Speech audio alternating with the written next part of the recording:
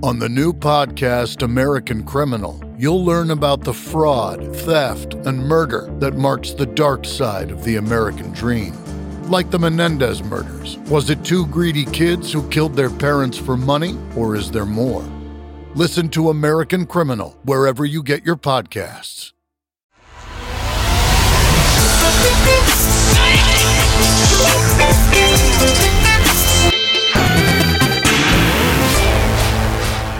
Erin Alden is our guest today on The Career Musician. She is an LA singer-songwriter, host of the Real Me podcast for the Teen Cancer America Foundation, which is supported by the classic rock band The Who. Erin was also the former manager for one of LA's premier recording studios, Aftermaster, right here at the crossroads of the world in Hollywood. Her songs have played their own prominent roles in films and television programs, such as Keeping Up with the Kardashians and The Real World. As a producer and songwriter for other artists, one of her strong suits has always been her talent for collaboration. Supporting an amazing cause for young people stricken with cancer, Erin brings us the real scoop of how to roll up your sleeves and give back for a worthy cause right here on the Career Musician podcast. All right, Erin Alden, welcome to the Career Musician. Thank you. I feel like I have to be an adult now. Yeah, I guess you kind of do have to be an adult, but I think, isn't that why we get into music? Because it allows us to, be children our whole lives in some aspects? Actually, all aspects. So that's true. That's funny, all aspects. Well, we were just catching up and, we had some technical issues and I was like, hey, by the way, I'm from New York. I'm originally a Cuban-Italian New Yorker. So, I have a very... abrupt mannerism sometimes.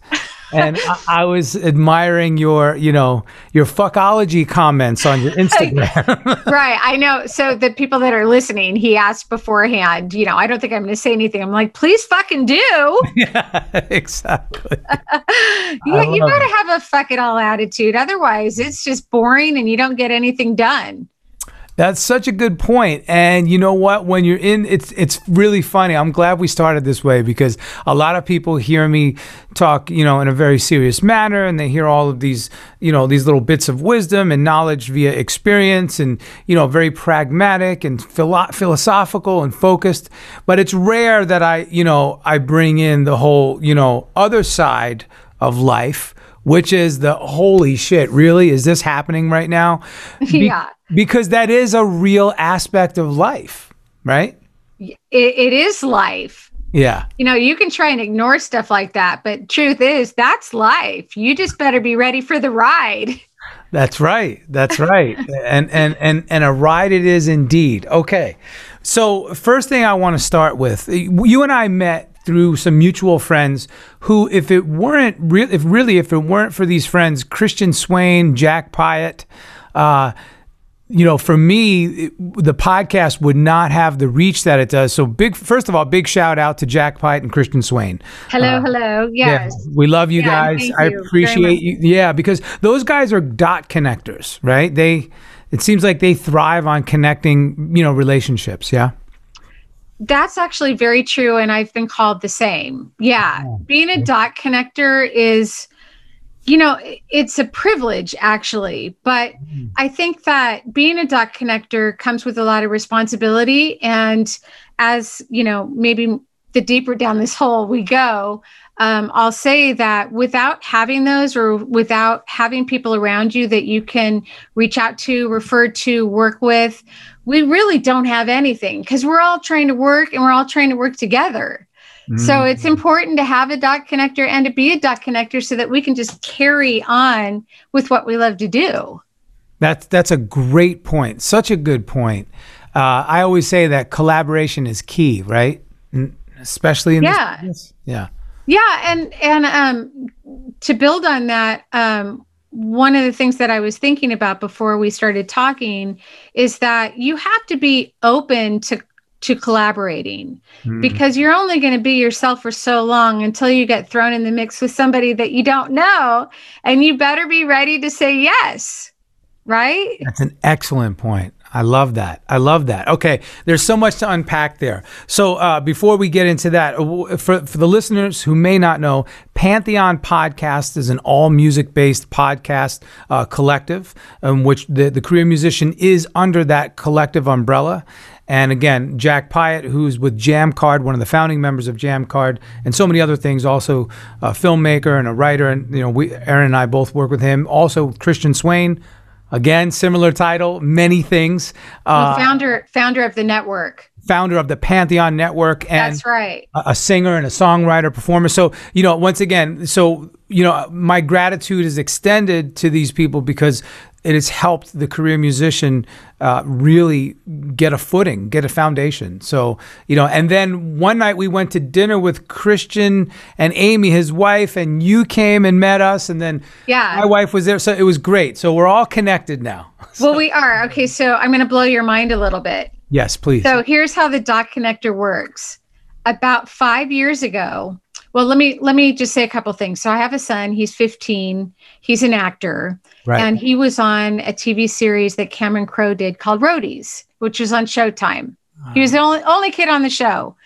And so I used to love to look, online and just see if people were talking about the show and, what they were saying, good, bad, or indifferent. And I happened to stumble across this podcast that was a Roadies recap show.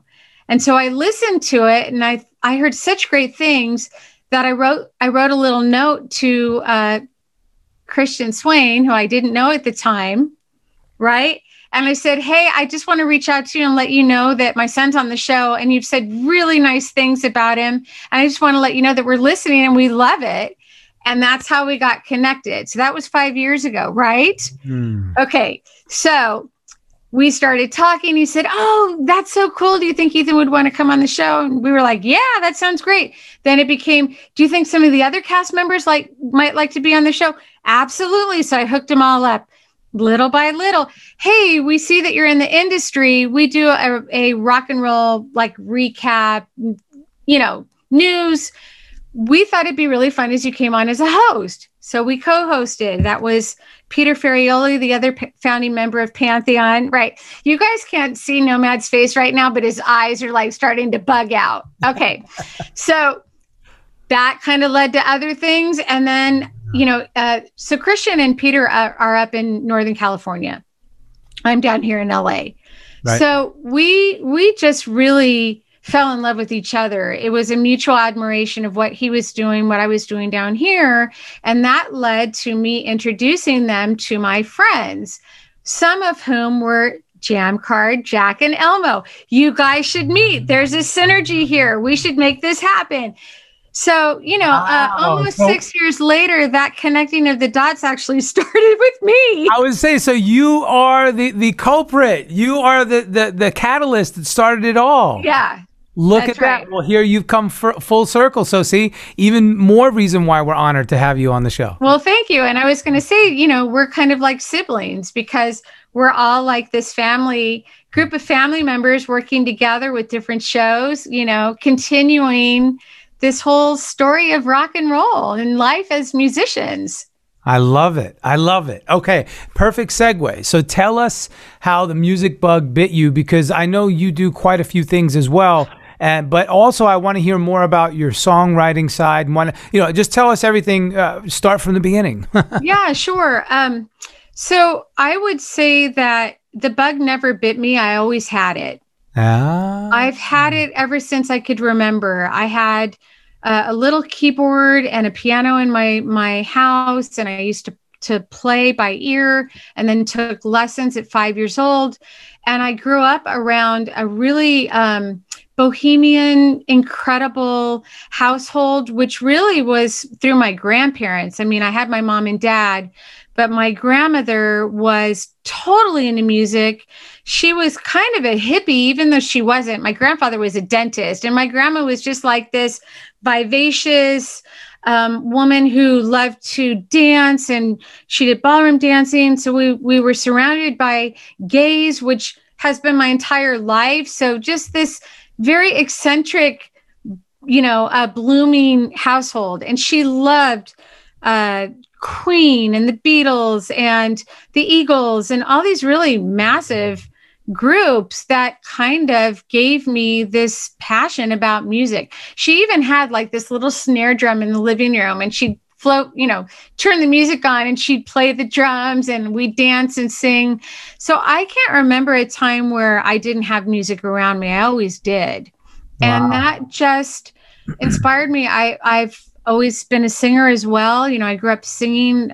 I did chorus and chamber singers, and I've been classically trained as a vocalist throughout the years. So I've been able to sing pretty much every genre of music, and I've been hired to do so as a studio, session singer.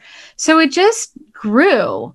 The only other thing I can say is that having the musical side also gave me the theatrical side, and I loved acting and did all of that as well. And when I left the Inland Empire, which is not far away from Los Angeles, I moved up to LA to be an actress. So I had the music on the side, and that led me down a completely different path for a long time. I always loved music, but I had the acting bug and the production bug. So I put myself in a position where I was now working production on a lot of TV shows and acting at the same time. And that took me away for a while from music. Wow. And then what happened was I had this friend, and he said, "You got to come with me. There's this menagerie of songwriters and singers, and they do this really fun show, like a cabaret at this place called Luna Park, which was in West Hollywood." And so I said, "Yeah, of course I'd love to do that." And I went, and that changed my life forever. And the reason I say that is because I saw these people. It was a collaboration of all kinds of different singers and songwriters, totally eccentric and big and fun. And I just thought, God, I love, these are my people, because that's what I grew up with. Yeah. And so during that show, Johnny Perez, who was the host of that show, he had quite a few music deals. He had a record deal for a band he had called Slush, and just on fire. Yeah. We're looking for female singer-songwriters. We really want some female energy, so if you guys are listening and you want to be a part of the show, let me know. And that light went off, and I was like, fuck, I've got to do this. So I randomly picked a friend of mine that was a guitar player, very good friend of mine. His name is Bob Olive. And I said, you know what? I know we kind of, mess around from time to time. I would love to put something together. Why don't we just do some jazz standards? And I'll reach out to him and say, yes, I'd like to do that. So that's what we did. We put together this set that was Moonglow and Frim Fram Sauce, which is Nat King Cole. God, what else? Hair. What's the song that they sing, that the woman sings in Hair? I'll think of it in a minute. By the way, it's International Coffee Day, and I have not participated enough. So if I'm a little slow, that's why. I've had a cup and a half today. I feel like I didn't even know it was International Coffee. It's always some kind of day. I know. Right? I know. Everybody's celebrating always some kind of day now. Yeah. Yeah. So anyways, we volunteered and we did our set. And like I said, that changed the dynamic of my entire life, because it went over better than I could have ever expected it to. Wow.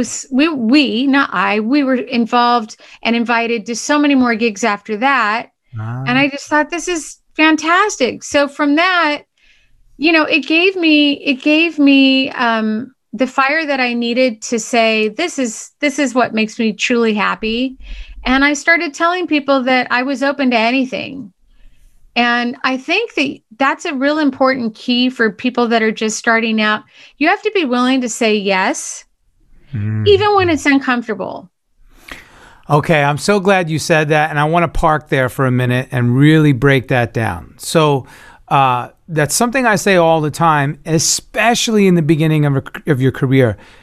Say yes. The answer is always yes. Yeah, so the answer is yes. What's the question? Yes. If you don't know what it is, then go figure it out and show up when they ask you to.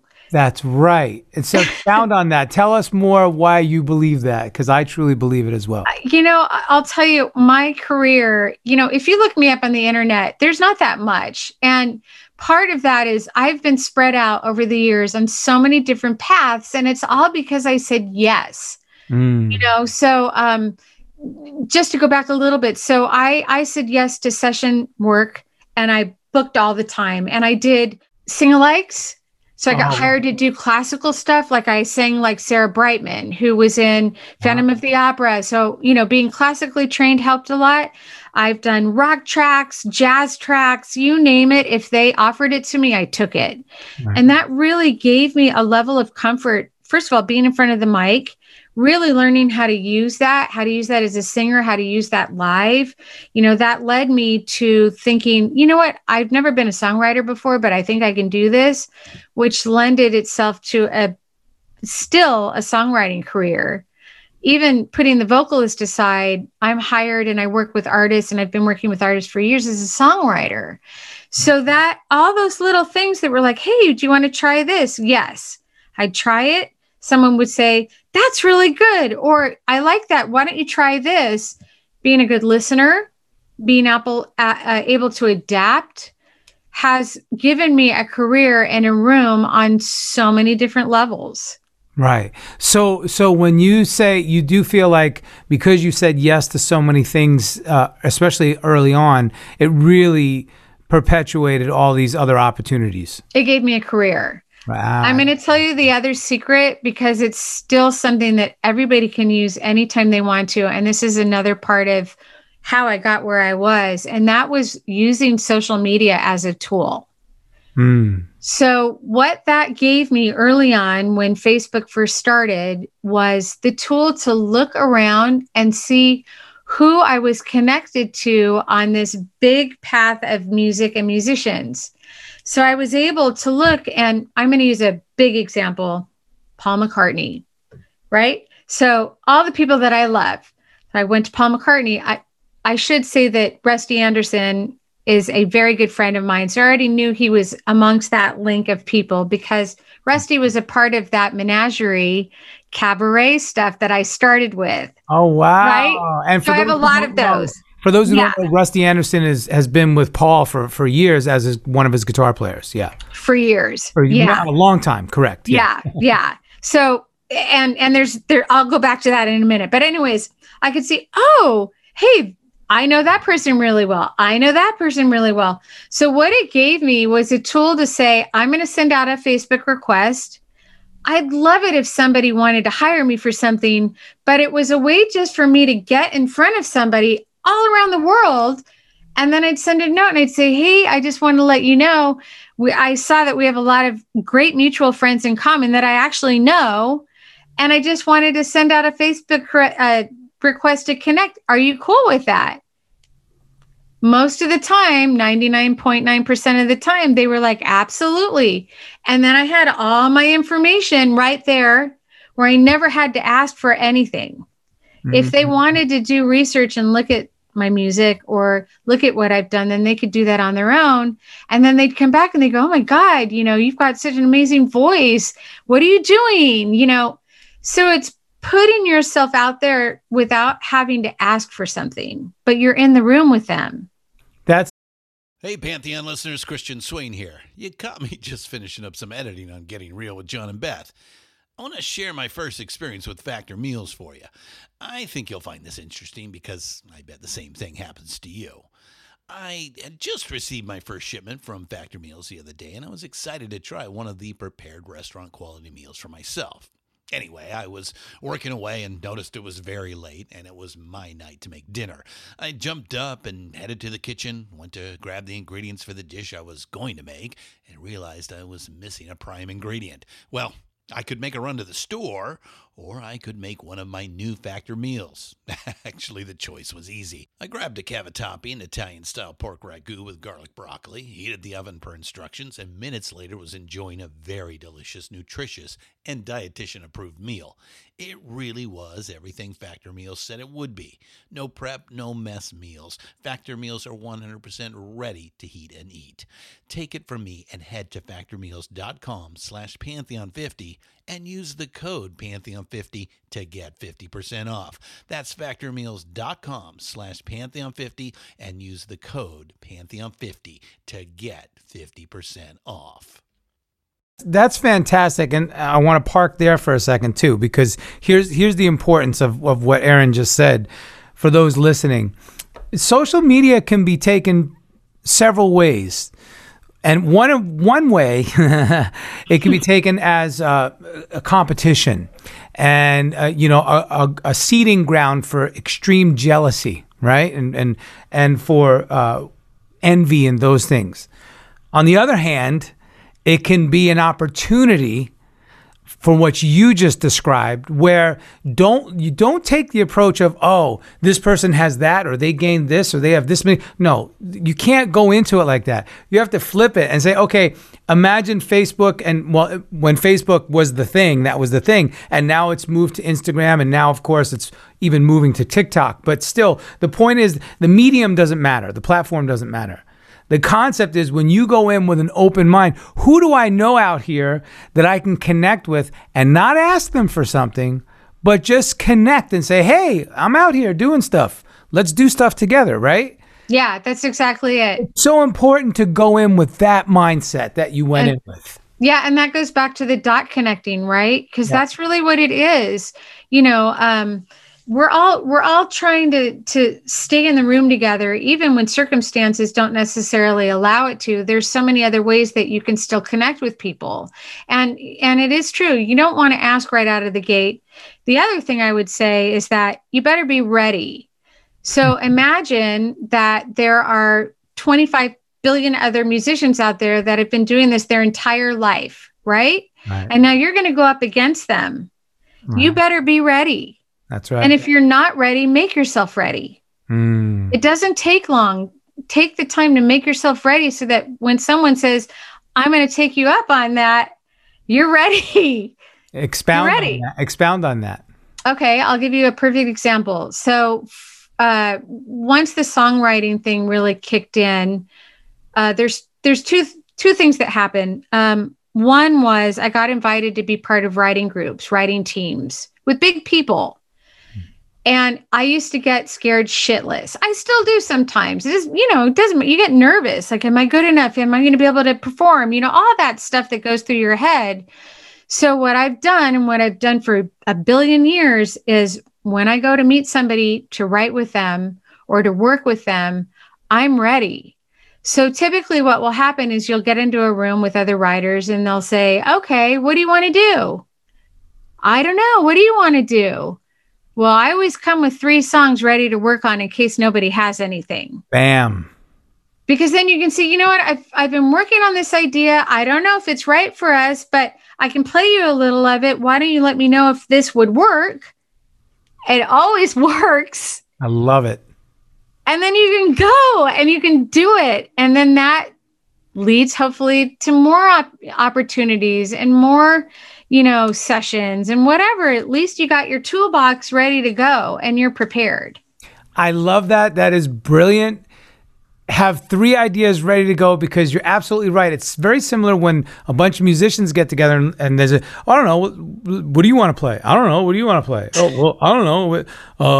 It's like, come on, guys, have a list in your head at least, or have a short list on your phone somewhere. Here's a song right here, So that is a brilliant idea. Have 3 vehicles ready to go that you can work on. And chances are one of those tunes is going to speak to one or more people in the room. Right? Yeah.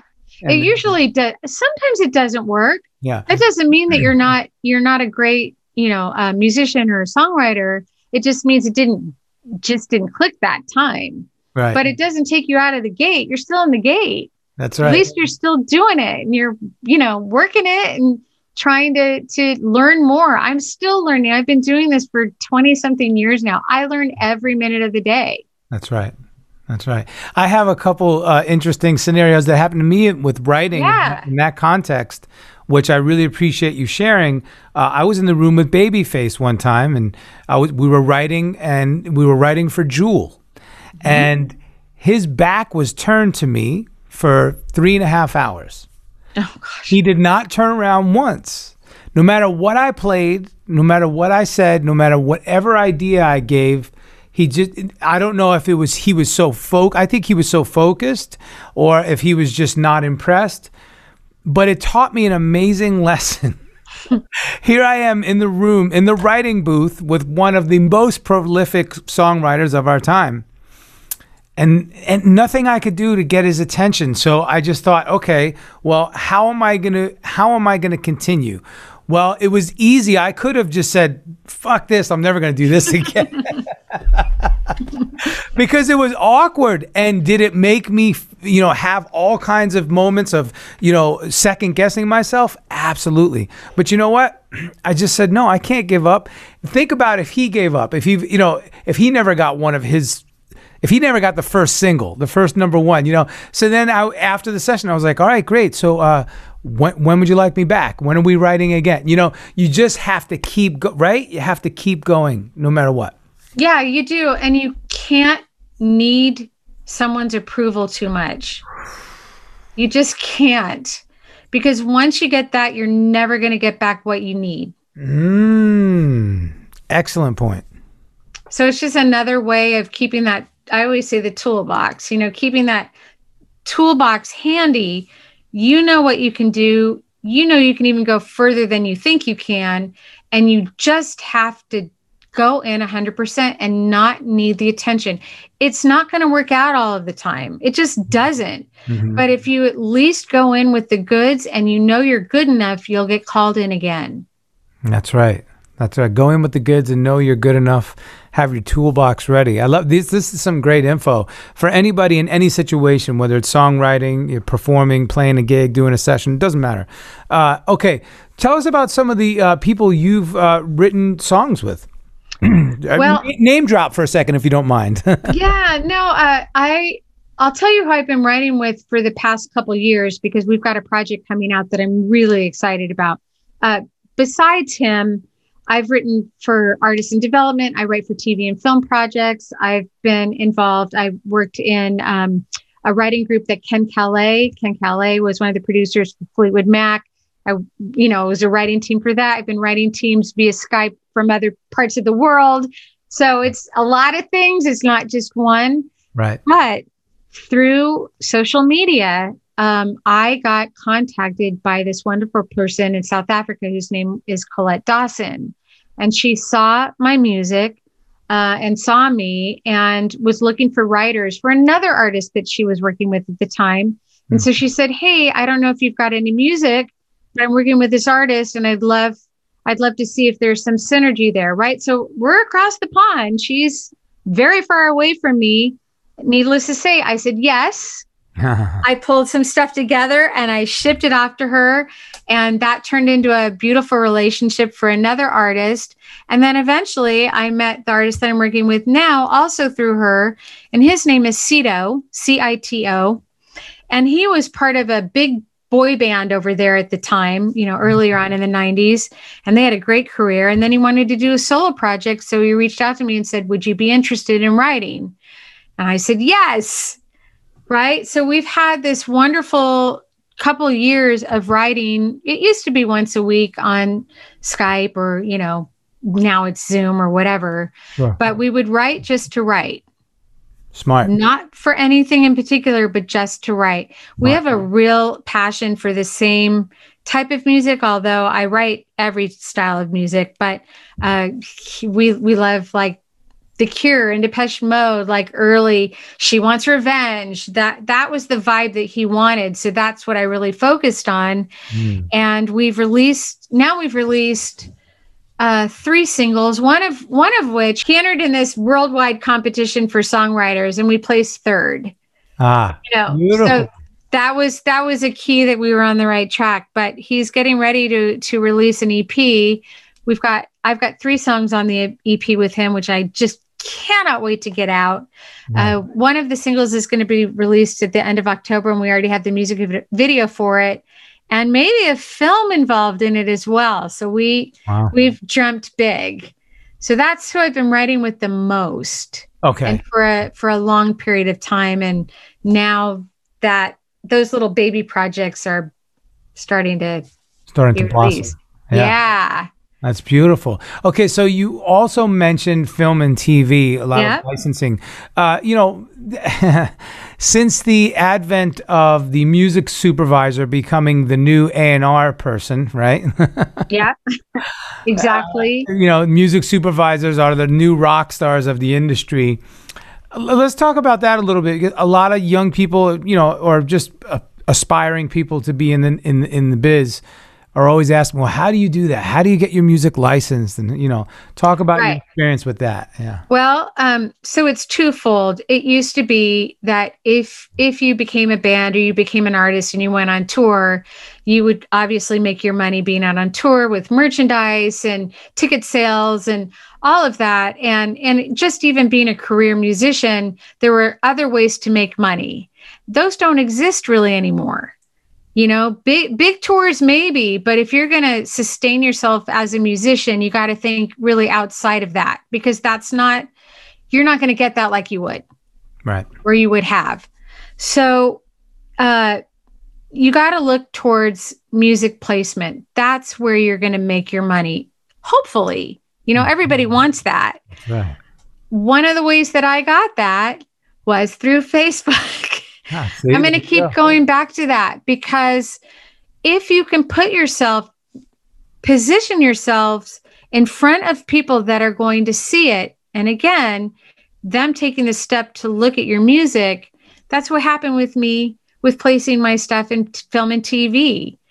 Somebody saw me on Facebook, they listened to my music and said, hey, I've got these TV projects. Would it be okay if I submitted you for X, Y, and Z? Yes, right? The answer is yes. Yes. And it happened for me. That's really what I enjoy doing the most. And I think that as a songwriter and even as a singer, exposing yourself and learning how to play all kinds of different types of music lends itself to all kinds of different things. Mm-hmm. So being able to write for a kid show, a teen show, a film, having all kinds of different styles of music is going to put you much closer into a category where people will be interested to pick from that box. That's right. And so that's what I've done. Diversity is so important, right? It is. Versatility. Yeah. And hopefully you like all that. You can't zero in on one style. I listen to so many random pieces of music all the time that if you can kind of create yourself around those, it just makes you even more successful. That's absolutely right. Absolutely right. Tell us about some of the projects you've had in film and TV. Yeah. Well, again, for me, it was more, I had people that knew of me or found me and said, I'm doing a show like this. Do you have anything that might work? So I always have a catalog of songs ready to go. And I try and write even way ahead of time so that I have something if somebody asks me. Because I'm so lucky. I get asked a lot. Or I've got friends. This is the other thing that I've done as a connector is I've got friends that have opportunities with new music, and maybe they don't have a place for them. So I can recommend them to the people that are asking for stuff that I don't have. There you go. So again, it's this whole synergy of surrounding yourself with people that want to help each other out. You find your people fast, people that you want to spend a lot of time with rather than some of the others. And then you try and build each other up. If I don't have it, he's got it. If he doesn't have it, I have it, so that it just flows and you can continue to enjoy really what it is that you love to do.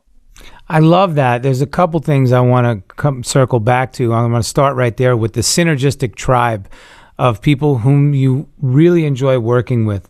We all know there's soul suckers out there, right? People who just suck the life right out of you, suck the soul out of you. And you're like, no, I don't want to work with that. I want to be around a group of people who I really, we all edify one another, right? And so that's so important. And I love how you were able to use the platform of social media to develop that and to really enhance that globally. Yeah. I also want to come back to something else you said about sustainability. Our mission statement here at the Career Musician is to empower musicians with strategies for a sustainable career. So for those listening, Erin has done just that. And she's actually sharing her secrets. Yeah. People are always saying, well, what's the secret? Well, first of all, there's no fucking secret. No. Okay? No. But, if people want to quantify these things as secrets, then fine, by all means, call them secrets. But she's sharing with you firsthand the tools that she's used to create a career literally out of thin air. And that's what we do, right? Yeah, that's exactly what we do. And as I said earlier, opportunities come from the strangest places. And I can dive a little bit deeper into that in a minute. But yeah, there's no secret here. You just do what you can to make sure that you're always excited about whatever it is you're doing. You've got to be happy about it and excited about it and really want to thrive in learning. And people feed off of that excitement. I used to say this a lot, and this goes for acting too, is that people are excited by the fast moving train. If they think that your train is moving someplace, they're going to want to hop on it. So there are some ways that you can make that happen, even if it's not as exciting that people think it is. What's wrong with saying, oh my God, I'm writing this new song and I'm super excited about it. And you're really sitting in your pajamas, right? Eating a bowl of cereal. You are writing a song, but you're still showing people that you're doing something. It's not lying. It's getting people excited. Hey, Pantheon listeners, Christian Swain again with something every podcast listener and music junkie needs to hear. As I'm sure you can guess, I listen to a lot of podcasts. I also listen to a lot of music, so having high-quality headphones and earbuds are absolutely critical to my day. Oh, and I have numerous pairs. In fact, I have a junk drawer of used devices that have bitten the dust, so I've tried them all. Recently, I was sent a pair of earbuds by Raycon, and the first thing I noticed was the cost. Looks like their products are about half the price of other premium brands. Okay, that's cool. And the reviews seem pretty stellar. Okay, checks that box. So I got my Raycon everyday earbuds. Nice packaging to open, and what I immediately noticed were the pack of ear tips for sizing. I'll tell you, I have small ear canals. I know, a flaw. So to see choices for the best fit, especially while exercising, oh yeah. And yes, they were immediately comfortable. Sound quality was great too. Plus, I have 3 EQ options that I love because I like more bass in my music and less in the podcasts. 8 hours of playtime for the battery is great as well. Surround sound, noise canceling, and awareness mode all included. I think I'm in business, and I just realized I've had them in all day. Like I said, super comfortable. Go to buyraycon.com/Pantheon today to get 20% off your Raycon order plus free shipping. That's right. You'll get 20% off and free shipping at buyraycon.com/Pantheon.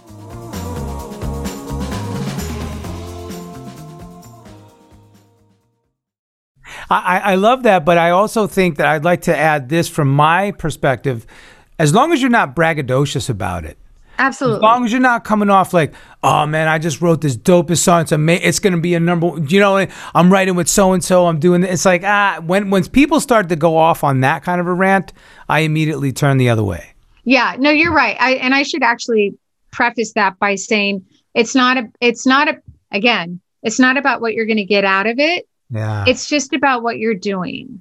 So the thing with being a musician is it's not about the money. If you think it's about the money, go do something else. You can work at McDonald's and make. I can tell you that I think I finally have enough 1-cent residual checks that have come in that I don't feel completely guilty about saying, okay, here's 10 cents. Please put that in my savings account. Right? I love that. And any of us who have received royalty checks know what she's talking about. Yeah. I mean, it's painful. But I'm not doing it for that. I'm doing it because my brain never shuts off, and I've got to create, and I've got to surround my people that love to create so that I can get excited no matter where it's coming from. It's coming from them. It's coming from me. It's coming from someone else. I can't wait to share what you're doing. That's right. Those are things that just keep me alive. I don't know about anybody else, but I have to have this in order to make myself thrive. When I don't have it, or when I'm not creating, even during COVID, when things got really bad and it was just like, what are we all going to do? We have this. We've got communication. We have Zoom. All the things we were doing before, even with our friends across the pond. We have ways of making things happen anytime that you want to. That's right. That's right. I love that. Okay, I'm going to continue dissecting everything that you've discussed. So the next thing is, I love what you said. You build your catalog, and you always have that available. Now, again, I can go back to an opportunity, a situation that I had in Nashville, where I had written with this very big songwriter in Nashville once before for a project, and I said, you know what? Let me reach out to him and see if he's interested in writing again, just on a whim. And I said, hey, blah, blah, blah, I'd love to sit down and write. And, seems like we had a good connection, and the song that we wrote together got placed. So, hey, that's fantastic. And, he just came back with, well, who do you want to write for? What are we writing for? Who?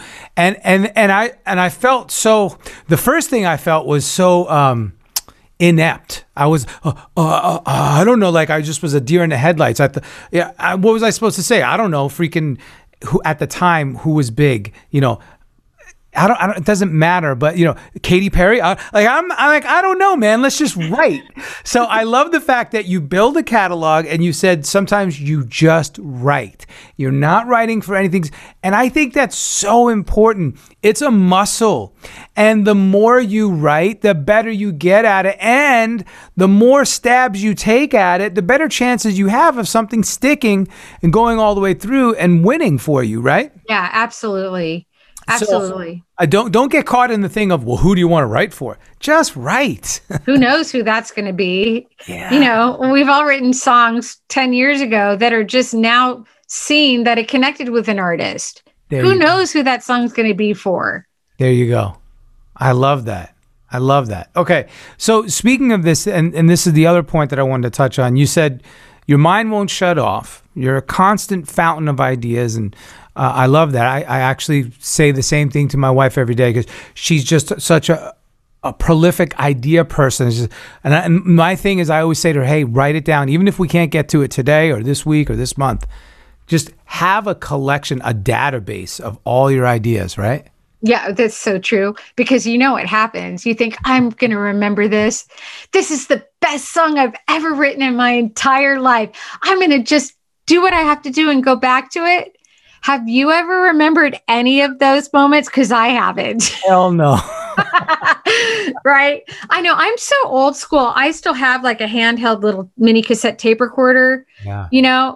I've had it ever since I was little, and I take that with me, but I sing into my phone. When we had answering machines, I'd sing into my answering machine, write it down, voice notes. Those things are the only way to continue to kind of thrive, because you can go back to those if you don't have anything. Something you got stuck with before, 2 years later, it's not stuck anymore. That's right. That's right. So speaking of this concept, how do you, and because of the fact that most of the time as creatives, some of us are properly ADHD, but some of us are just, we have so many ideas and we're torn in so many directions on a creative level. How do you maintain sense of organization and a routine or a schedule, or, what does that look like for you? Well, if you were to ask anybody around me, they would say that I don't know how she does it, because it looks like a bomb went off all the time. And that's fine. Hey, if that's your method, that's fine. If there's a method to I don't know the answer to that. I just do. I've gotten a little better. I do feel like an adult. I've got a whiteboard now for a lot of the projects that I'm doing. And by the way, I'm also my kid's, manager for his acting career. So in the midst of everything else, it was getting him to auditions and, going on location. And so I don't know how I've done it. I just do. That's not a really good, helpful tip for you guys, but I've got, and I'm going to show you because you can see me. I've got literally notes everywhere. And I've got an old school calendar on my refrigerator that I'll go to because sometimes I don't see the notifications on my phone. Right. And I tell people that I work with, please bug me. I don't want you to feel like you feel bad about doing it. There are things I don't remember. So please bug me. Please remind me. If I forget, I'm sorry. There's always a juggling of songwriting, singing, podcasts, Feel free to bug me. The squeaky wheel gets the grease, right? Yeah. But I want to say something about that. No, I think it's actually a great answer. You said, I just do. So I also, again, there's this dichotomy where sometimes you can overanalyze. I know I'm the type of guy, I'm so analytical. What do they say? Paralysis by analysis. Oh, yeah, absolutely. Right? Like I can be so guilty of that. So I make so many lists and outlines of projects. And then it's like, my wife will say, well, did you do the first to-do task in that outline? And I'll be like, no. She'll say, well, what are you waiting for? I'm like, well, I just wanted to make sure the outline was solid. She's like, the outline looks pretty solid to me. Are you going to get started? Yeah. I wish I had that. Nobody wants to get near me. They're just like, you figure it out. Okay. I think, look, no matter which way you go, there's always going to be some chaotic, mess behind it. And so one of the things is Nike said it best, just do it. And I saw a meme yesterday on one of the sites podcasts that I follow. It said, sure, make a to-do list, but don't get overwhelmed by it. Pick one item on that list. And I preach this all the time.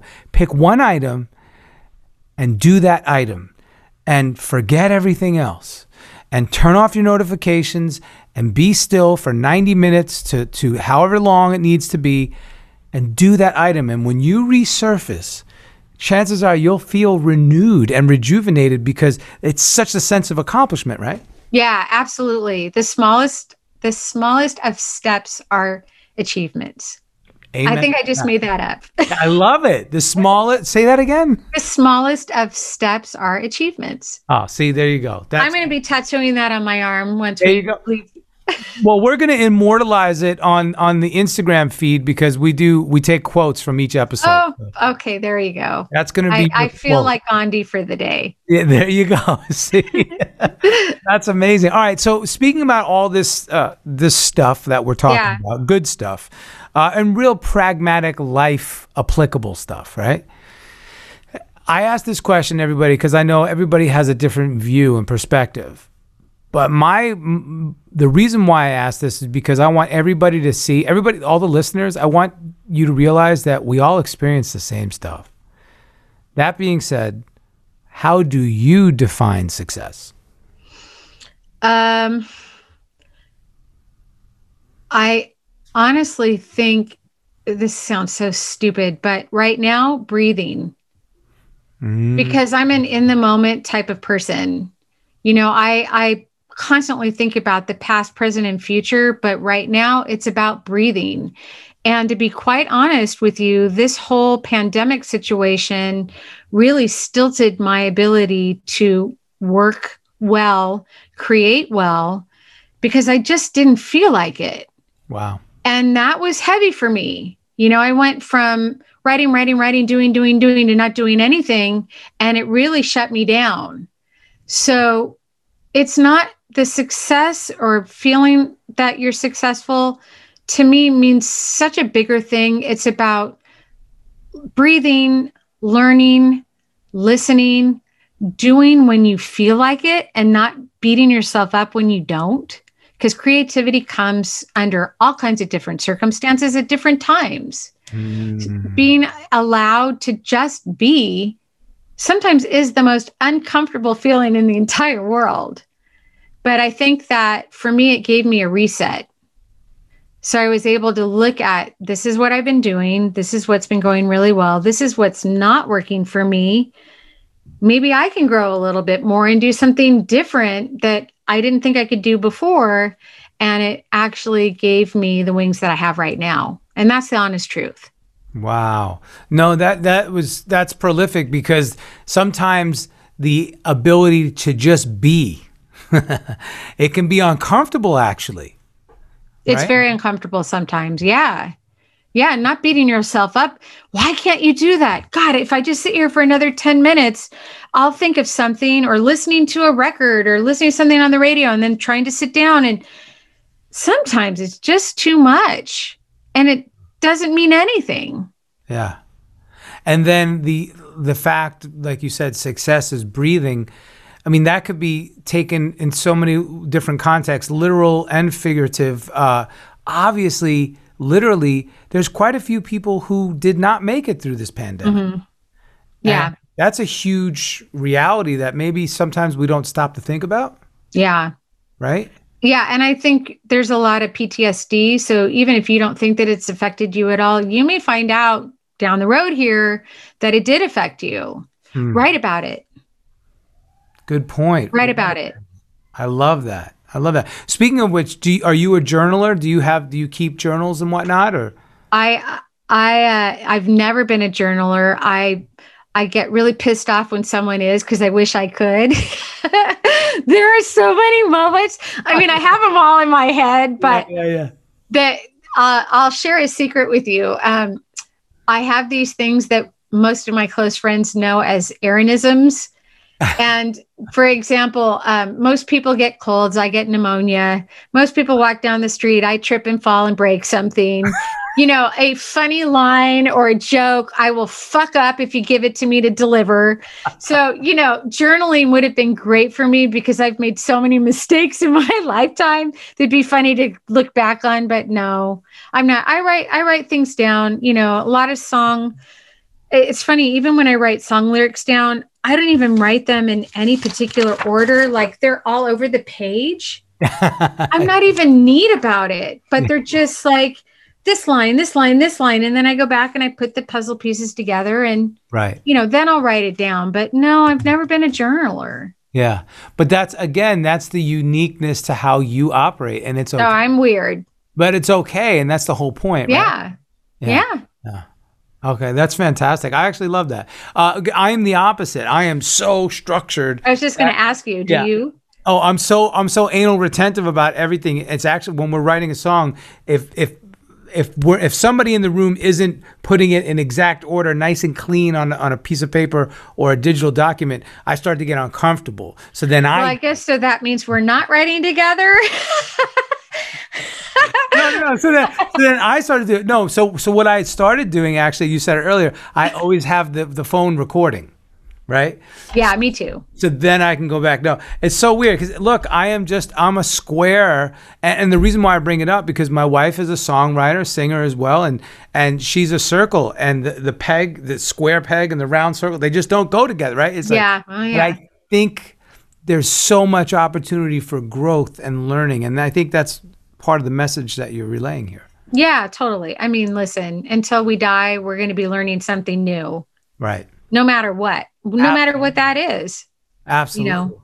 I mean, try to get into a Tesla and figure out how to turn it on. Oh, God. I can barely figure out my new Android phone that my kid made me get instead of an iPhone. Uh-oh. Good luck with that.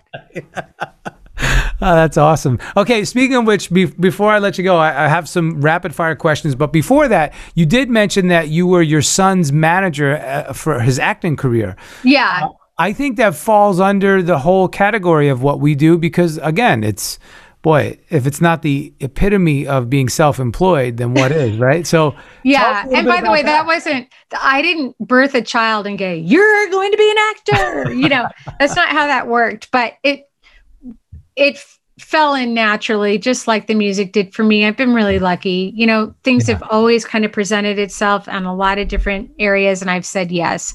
You know, so yeah. So that's been going on since he was 2. Wow. Yeah, it's a long time. And so that's something that you've been doing simultaneously with your music career and your own acting career. And And by the way, one more thing, I was a studio manager for 3 years at Aftermaster Studios. I opened and launched that studio. So the whole point of all of this is not for me to say, I did this, I did this, I did this, but it is to say I was given opportunities and asked if I'd be interested. And I said, yes. And it made me uncomfortable. And I said, yes. And they all worked out great.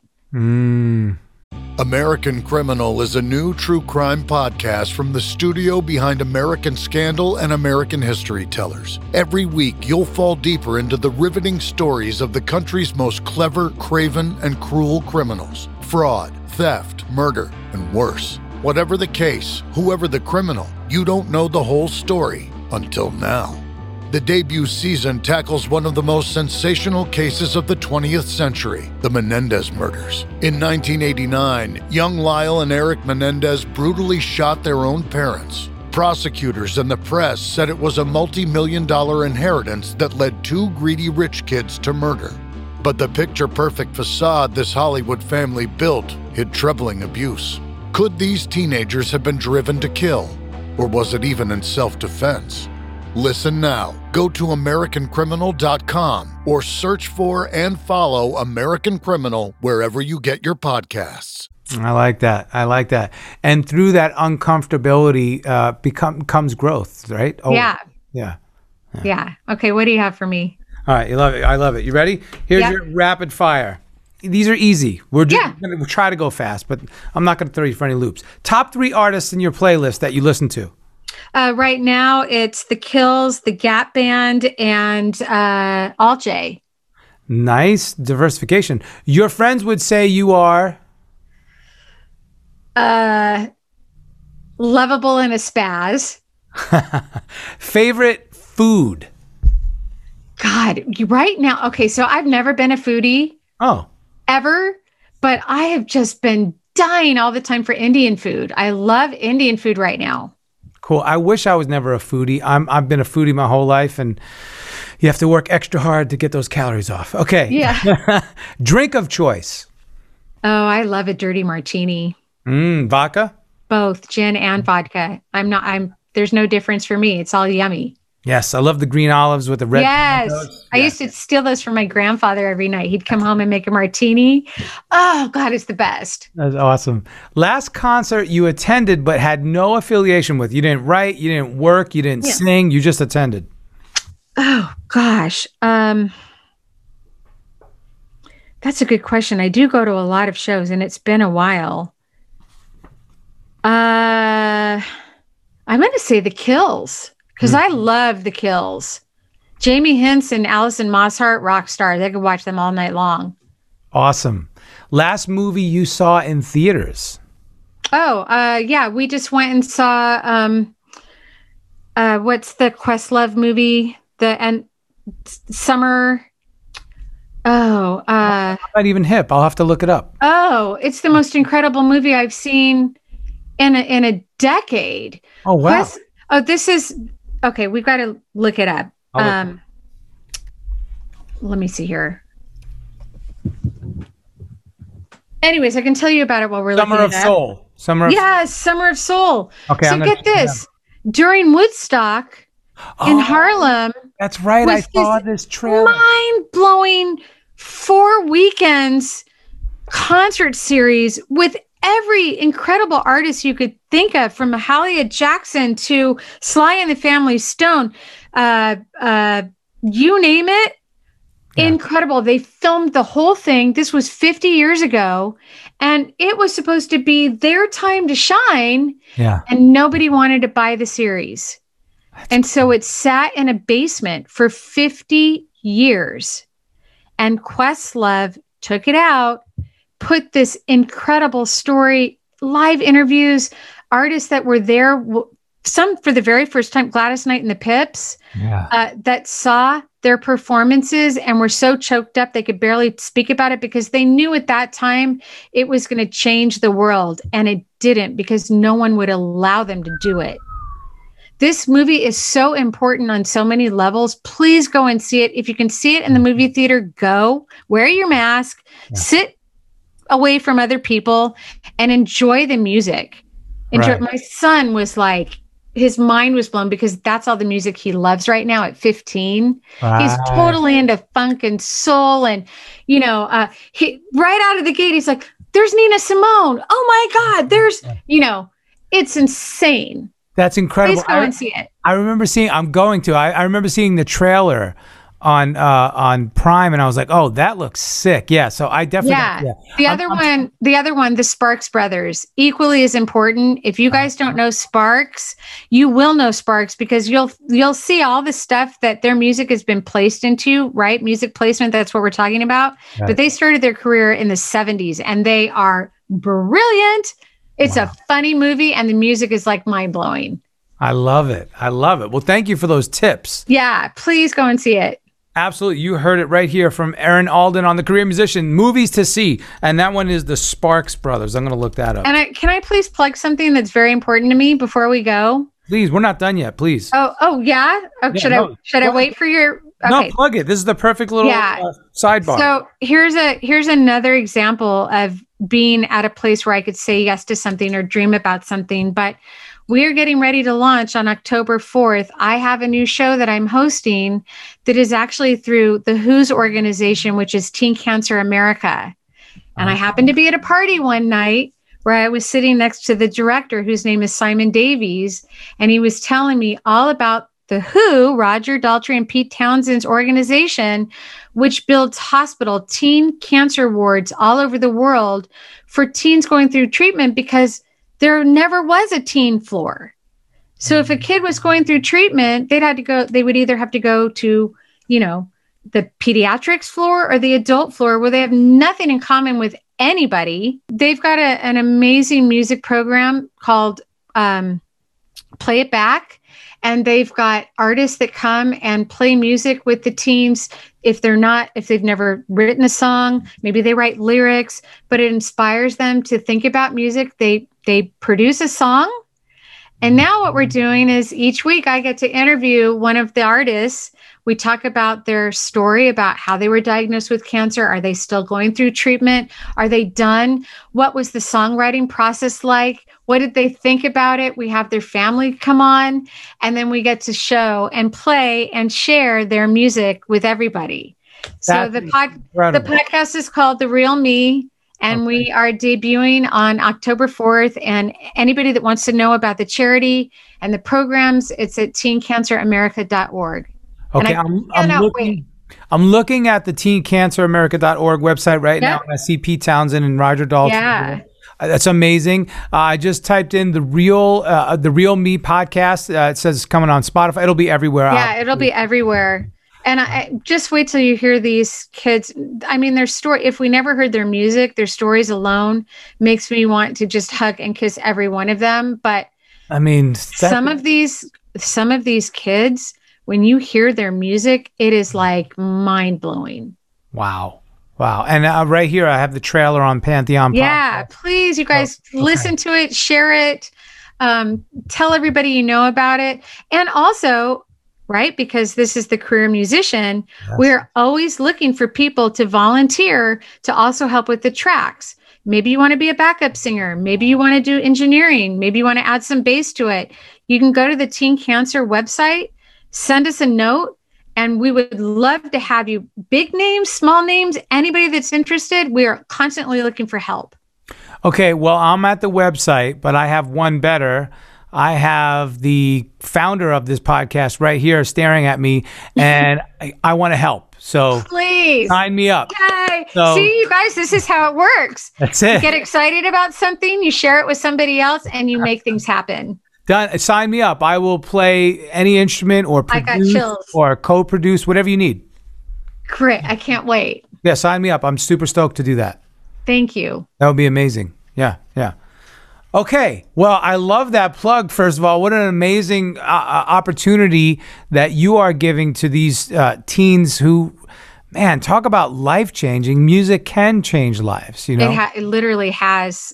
And you'll hear it. In that context. Yeah. I mean, incredible.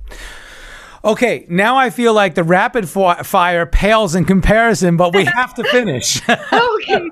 See, I get so excited. I love I'm it. Spaz, right? Now you know. Not at all. I love it. Okay, back to you, Erin. Yeah. Instrument you wish you played.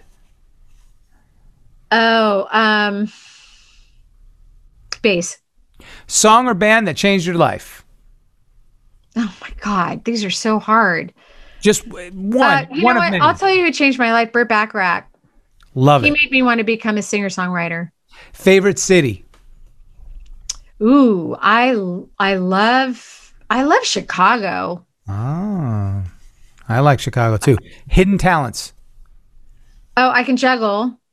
I once did a guest spot on a TV show where I had to audition for, it was for a beauty contest in this particular show. Actually, Denise Richards was one of the other girls that was in it. And so I went to the audition and I knew I had to do something different and singing wasn't going to be enough because they wanted weird acts. So out of my ass, I pulled that I could juggle and I put together a tap dancing, which I can also do, juggling and singing, Let Me Entertain You at the same time. And I got the job. Wow. What else could you do? I don't know. Give me 5 minutes and I'll come back. So literally I fly by the seat of my pants all the time. That's incredible. Talking about just like conjuring something up. I love how you're like, yeah, I pulled this out of my ass and this is what I can do. Like, wow. Okay. Well, you entertain for a living. This is what you do. But what entertains you? Oh God, everything entertains me. I'm really enjoying my life. I think music did that. My friends do that for me all the time. My family does it. Everything does. Again, it's like one of those very broad spectrum, things to say, but doing this, talking, all of that makes my life really good. I love that. And finally, what would you do if you weren't a career musician besides juggling and tap dancing? I love animals. I'm a huge animal fanatic. So I don't know, something with animals. I wish I could have I say it all the time. I want a farm. I want to hug a chicken. Can we have some goats? I would love to have a farm. I don't know anything about farming. Yeah. I can barely take care of my 3 cats, but I always have a menagerie of animals I rescue. So that's what I would do. Gotcha. Well, the first step is you're going to have to move out of LA proper to get the farm. I'll just go once a week, maybe. There you go. I love LA. I'll never move from LA. Are you a native? Yeah, I'm a California girl up and down the coast. Wow. Yeah. Okay. Yeah, Inland Empire, Orange County, Laguna, Newport. I lived in Carmel for a long time. You're definitely an anomaly. Yeah. I know. And I love it. I love LA. Awesome. Well, I'm sure LA loves you. We here at the Career Musician, we love and appreciate you. Thank you so much for being our guest. Thank you. It's been such a delight. It's nice to see you. Absolutely. I hope we get to write soon. Yes, we have to do it. Let's make it a point to do that in October. Yep. I already have Lola at the ready. She knows about it. And you've been here to the studio with Christian. I have. Jack, it's fantastic, you guys. Awesome. It's pretty neat. Yeah. And feel free, anybody that wants to reach out to me. I do try to answer questions. We're on this planet together. So please feel free. Amen. And your Instagram is Erin Alden 22. Yep. I guess there was another Erin Alden. Weird. Gotcha. Facebook, Teen Cancer America. Excellent. So people can find you. I love that. Thank you so much. Thank you. It's been a blast.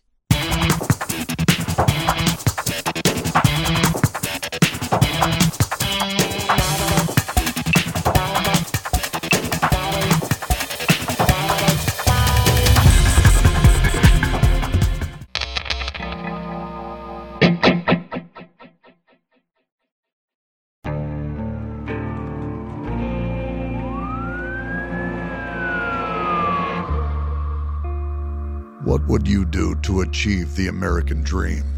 The big house, the happy family, the money. 911, what's your emergency? Would you put in the hours? Would you take a big swing? What's the problem? problem? What's the problem? Would you lie? Would you cheat? Were they shot? Were they shot? Would you kill? Yes. My mom is dead. My mom is right there. From Airship, the studio behind American Scandal, comes a new true crime history podcast. I'm Jeremy Schwartz, and I'll be taking you inside the minds of some of our most notorious felons and outlaws, exploring the dark side of the American dream. In my new show, American Criminal, you'll meet the picture-perfect brothers who killed their parents, the thief who stole babies, the crypto king who siphoned off billions, and plenty more. From assassins and gangsters to killers and con artists. Whatever the case, whoever the criminal, you don't know the full story. Until now. Don't miss the debut season of American Criminal, The Menendez Brothers, beginning February 29th. Listen wherever you get your podcasts, or to get early ad-free access to the entire season first, plus hundreds of other ad-free history podcast episodes, subscribe at IntoHistory.com.